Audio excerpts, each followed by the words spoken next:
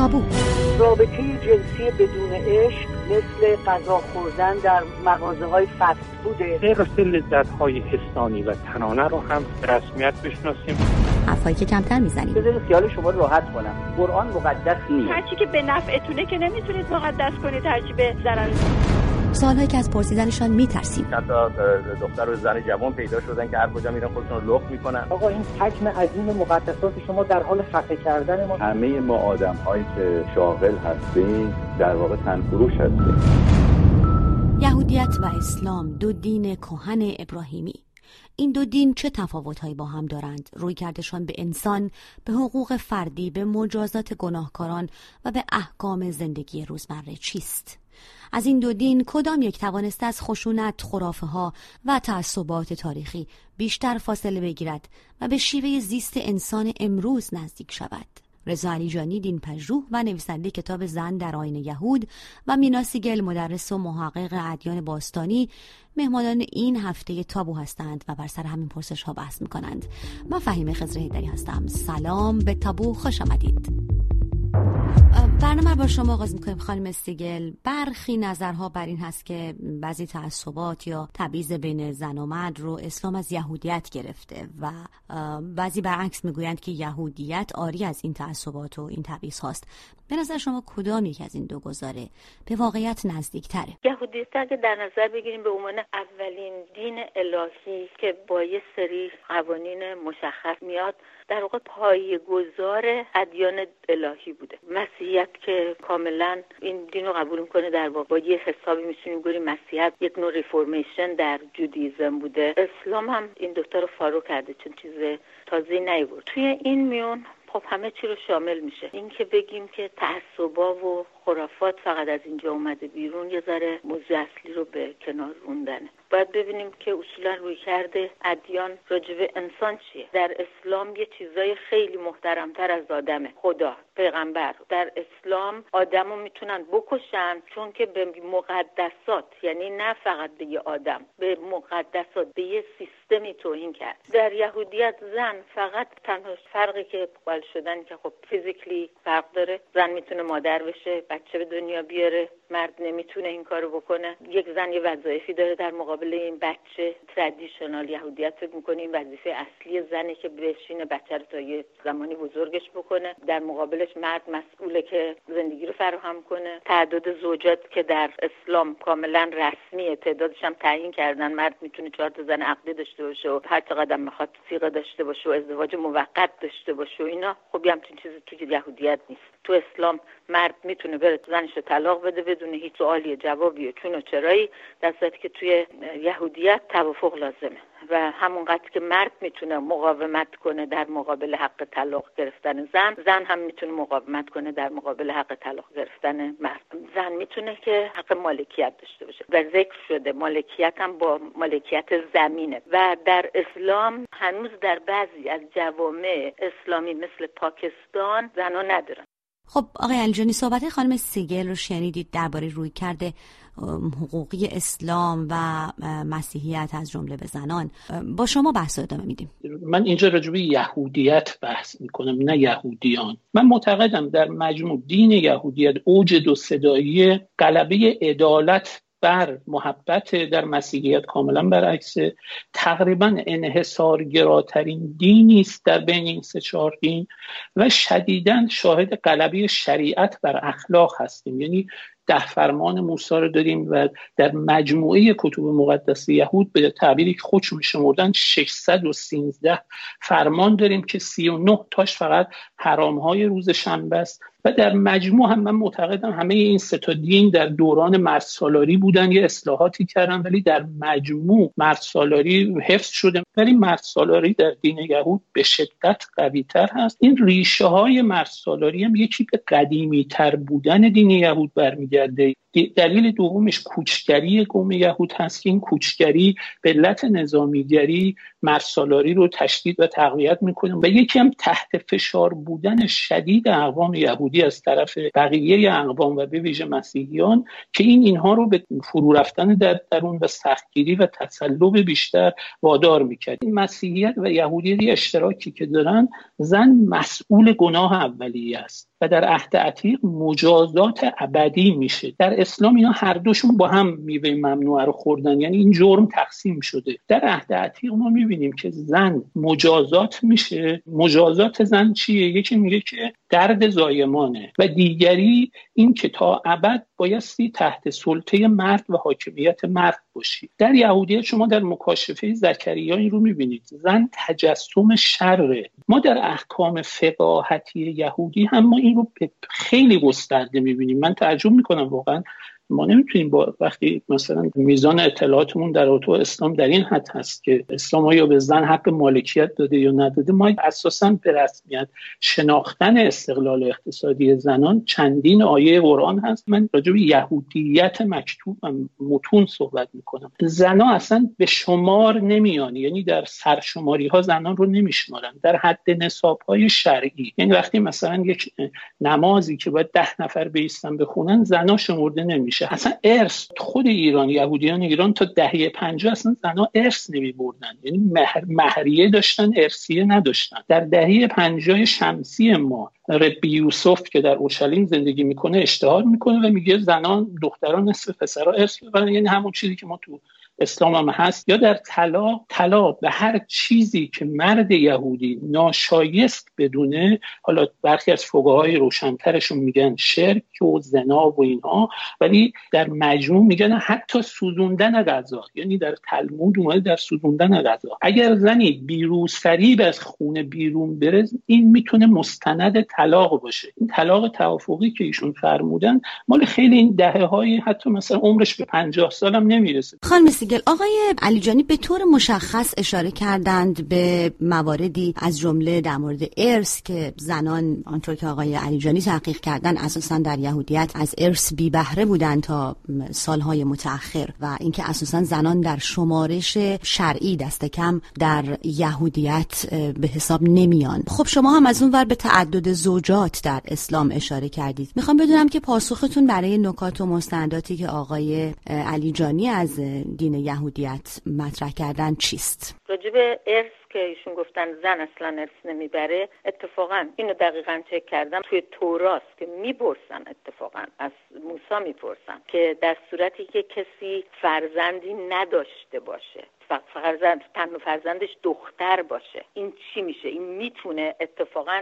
صریحاً گفتن که زن میتونه ارث ببره، میتونه مالک زمین باشه. در مورد بقیه این متون ببینید، دینیه که 5000 سال قدمت داره. اسلام خب دین بسیار جدیدتریه، ولی یه چیزی رو ما باید در نظر بگیریم. در یهودیت یه چیزی وجود داره که در اسلام وجود نداره و اون اینه که خیلی صریحاً گفته، قوانین شرعی، تورات صریحاً گفته که جمله شبیه اینه که قانون باید زندگی کنه. یعنی همونطور که ما زندگی میکنیم، قانون هم باید زنده باشه. یعنی چی؟ یعنی باید رشد کنه، باید تحول پیدا کنه. به همین دلیله که اجازه ریفورم داده شده، اجازه تحول داده شده. ما یه همچین چیزی رو ابداً در اسلام نداریم.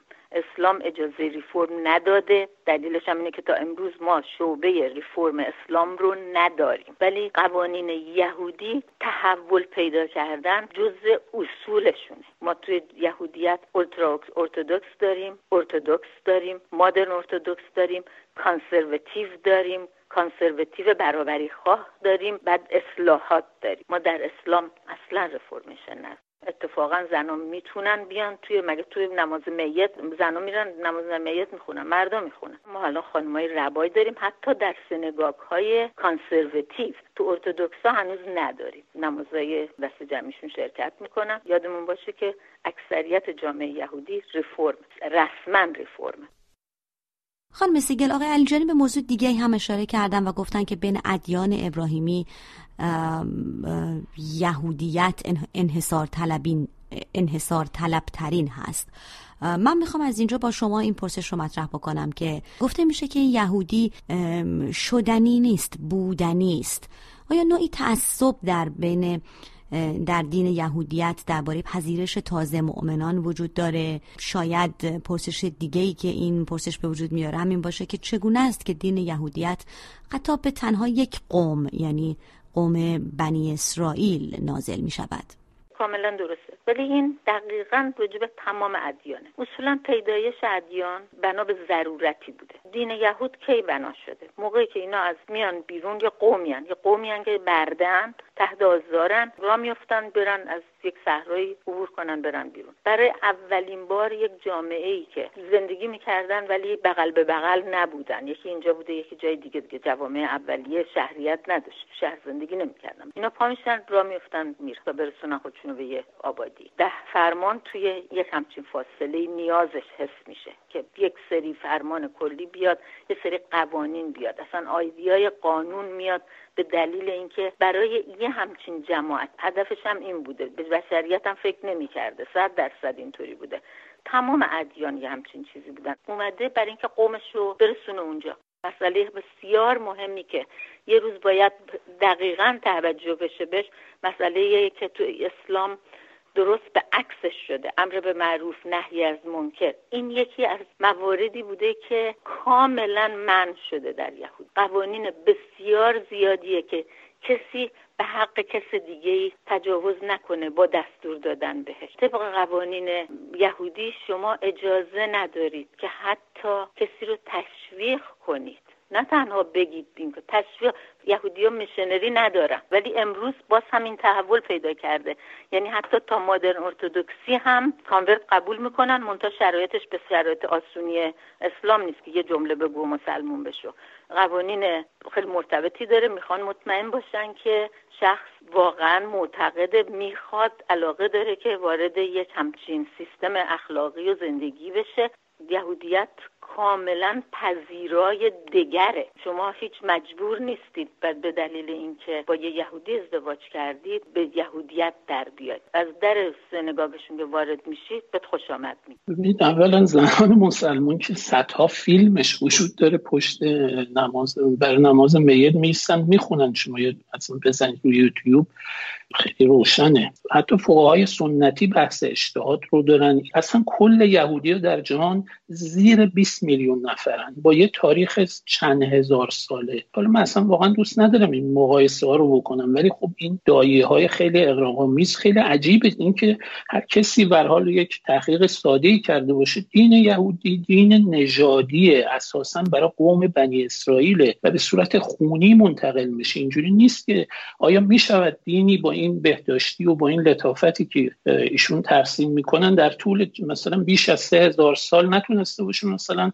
بیش از 20 میلیون نفر رو جذب خودش بکنه؟ دلیلش عدم دعوت نیست، دلیلش این هست که اساساً دین نژادی و قومی است. من از تاریخ یهود مثال بزنم. یهودیان بعد از اینکه از طریق کوروش آزاد میشن و به بابل برمیگردن، دولت دوم یهود تأسیس میشه. اینجا از راه نبی و نحمیای حاکم اینها میان تصفیه قومی را میندازن. این تو کتاب عهد عتیق هست. یعنی همه یهودیان باید ثابت بکنن که همسرانشون یهودی الاصل هستن. بسیاری از یهودیان محکوم میشن و مجبور میشن زنانشون رو طلاق بدن. ما در دین یهودیت به علت قدیمی بودنش، به گمان من مال یک بستر تاریخی دیگری است. سطح خشونتی که وجود داره واقعا در هیچ دینی وجود نداره. یهودیت تنها دینی است که ما دستور قتل عام مقدس داریم. ببین در سفر تثنیه هست، سفر اعداد هست، داوران هست.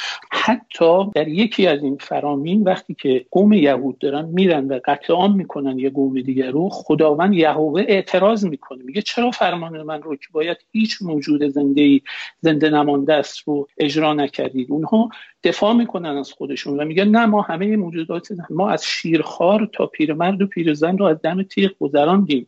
میگه نه خیر، شما چهارپایانشون رو زنده نگه داشتید. اینها در متن من این خشونت و از طرف دیگه اون انحصارگرایی که وجود داره. ببینید یهودیان هموطنای ما هستن، هم نوع ما هستن. من روی یهودیان بحث نمی‌کنم، روی یهودیت بحث می‌کنم. در طول تاریخ هم مسلمان‌ها هم مسیحی‌ها حوزه حکومتی و تمدنی داشتن. یهودی‌ها همیشه تحت فشار بودن و این کمک کرده به این بسته ماندن و دیگر ستیزی، بیگانه ستیزی. شما اسرائیل شاه خاطراتشو بخونید، به فارسی هم ترجمه شده. میگه ما در یهودیت نوعی نفرت به دیگری، نوعی بیگانه ستیزی میبینیم و ما باید نوع انسانگرایی رو تدریق بکنیم در درون یهودیت، برای اینکه ما به انسان‌های دیگه از زاویه عقیده و مذهب نگاه نکنیم. شما اساساً سطح نفرتی که در تلمود به ویژه راجع به عیسی مسیح و راجع به مسیحیان هست واقعا دهشتناکه. یعنی خب یه جدال مذهبیه، ولی حجم شریعتی که ما در یهودیت میبینیم اساساً چندین برابر، اگه نگن چند ده برابر بیشتر از همه ادیان دیگه است. اما بعد از رنسانس، چون بخش مهمی از یهودی‌ها در جوامع مسیحی زندگی میکردن، چون یهودی‌های سفارادی و اشکنازی داریم، یهودی‌های غربی و شرقی، غربی‌هاشون رنسانس به نفع یهودی‌ها شد، اون تعصب و تسلب مسیحی‌ها رو علیه یهودی‌ها برداشت، بستر آماده شد و یهودیان خدمات بزرگی به علم و دانش و تکنولوژی و تفکر و فلسفه بشر کردن و سبک زندگیشون هم از سبک زندگی فقاهتیشون فاصله گرفت. ولی از اون طرف این برداشت هم هست آقای علیجانی که در تمام ادیان بخش نواندیشی و روشنفکری دینی و اینها که خواستار فاصله از فقه اسلامی است بخش کوچکتری است دیگه، یعنی از جمله در دین اسلام هم. من موافق نیستم با این نظرتون خانم حیدری. ما در مسیحیت، در یهودیت و آیین زرتشت، البته بنا به دلایل تاریخی، یهودی‌ها به روشنفکراشون هسکالا میگن. ما اساساً هسکالاها خیلی کم نفوذن. نواندیشی در مسیحیت و در اسلام بسیار پرنفوذه. اساساً شما ببینید ما انشعاب در دین زرتشت خیلی کم داریم مثل شیعه سنی، در یهودیان خیلی کم داریم، در مسیحیت و اسلام بسیار زیاده. این علامت گشودگیشون هست. و حتی در میان روحانیت سنتی ببینید آقای قابل، آقای کدیور، خانم وسمقی، اینا خوب از دیدگاه‌های سنتی اومدن و نظرات نو میگن. در همین بحث حجاب ببینید سیر تاریخش رو ببینید، از روبنده و نقاب که ما در عهد عتیق مکرر داریم میرسه به مثلا حالا یه مانتوروسری که الان هست، حتی برخی میرسن به اینجا که پوشاندن مو هم زیاد ضروری نیست.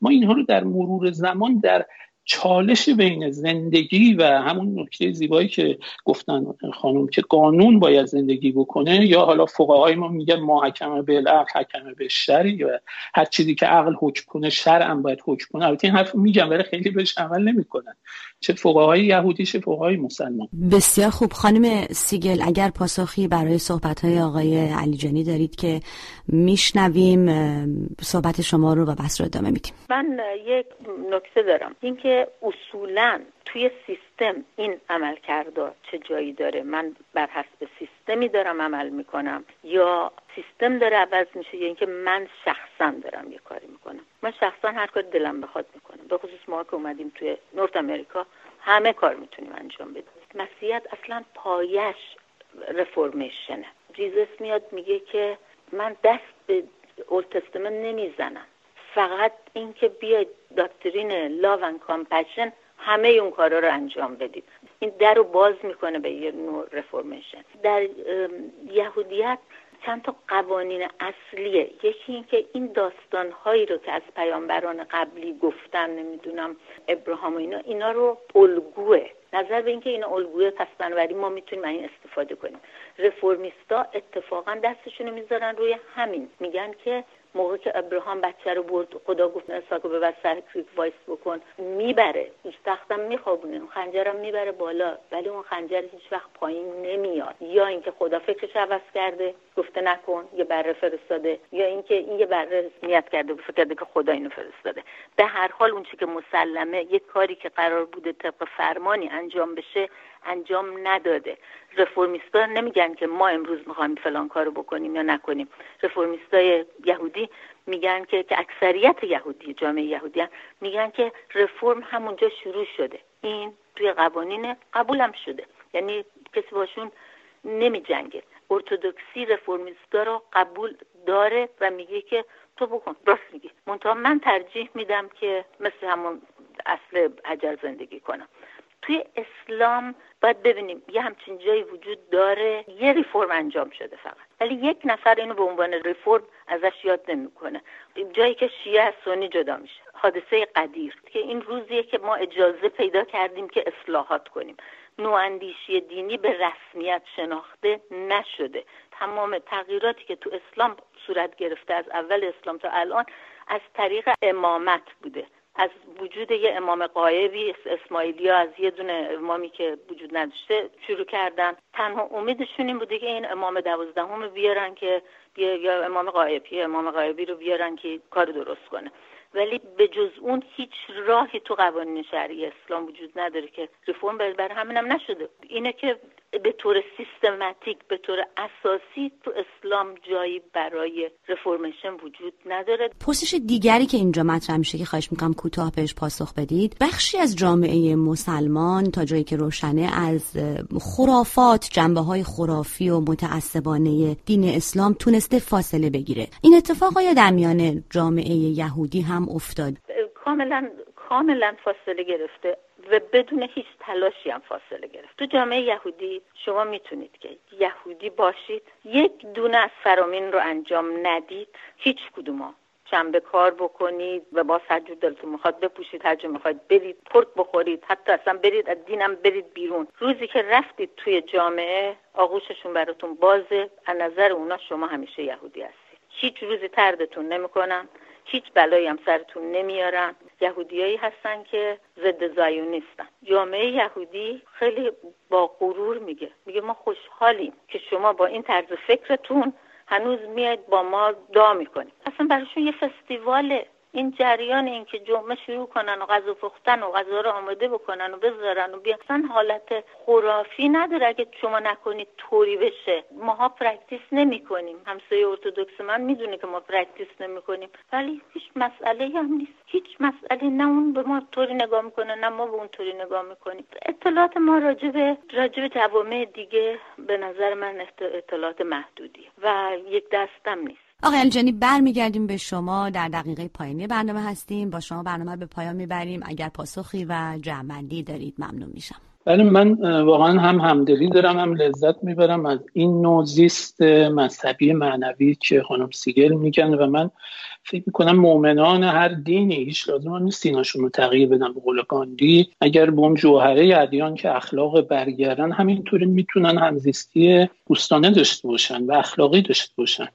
اما ببینید ما یه موقع مثلا مؤمنان خوش اخلاق و خوش رفتار پیرامونمون رو باید با مؤمنان خوش اخلاق و خوش رفتار پیرامون بقیه ادیان مقایسه کنیم. داعشیامون رو باید با داعشیاشون مقایسه کنیم، متون رو با متون مقایسه کنیم، خوبهای خودمون رو با بدهای دیگران نمیتونیم مقایسه بکنیم. مقایسه منصفانه نیست. مبانی تغییر در ذات اسلام هست، لا اکراه فی الدین که آمده، بحث اجتهاد که اومده، روشن هست در دین. ببینید یه بار ما در جامعه یهودیان مثلا در یک جامعه خیلی پیشرفته آمریکا بحث میکنیم، یه بار در یه محله خیلی متعصب در مثلا اورشلیم که شما میرین بنگاهی میخوان خونه بگیرین، میگه در محله سکولارا بدم یا مذهبی‌ها، چون اگه برین تو محله، این تو پایان‌نامه دکترای آقای زیدآبادی اومده مستنداتش، برین اونجا شنبه‌ها اگه بخوام کار کنین خب دچار مشکل میشین. نوع نگاهی است که انسان‌ها دارن. یه بار اینا رو مقایسه میکنیم ولی یه بار به متن‌ها توجه میکنیم. ببینید در متون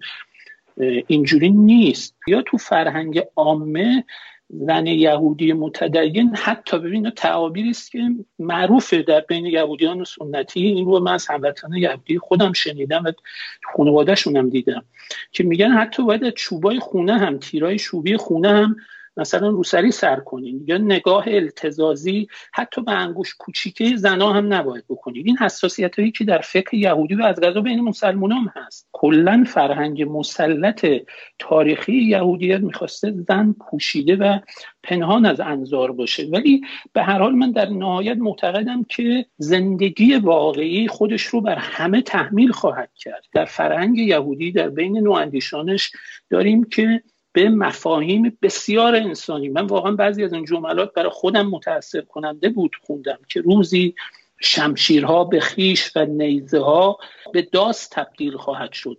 این آرزویی است که همه ادیان داشتن که روزی اخلاق بر شریعت، روزی انسانیت بر تنازعی که بین انسان‌ها هست غلبه بکنه.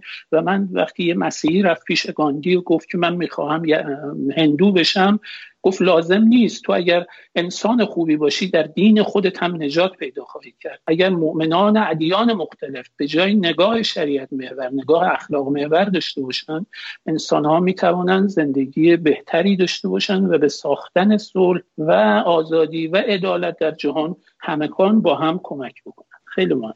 بسیار سپاسگزارم. رضا علیجانی و مینا سیگل، میهمانان این هفته تابو.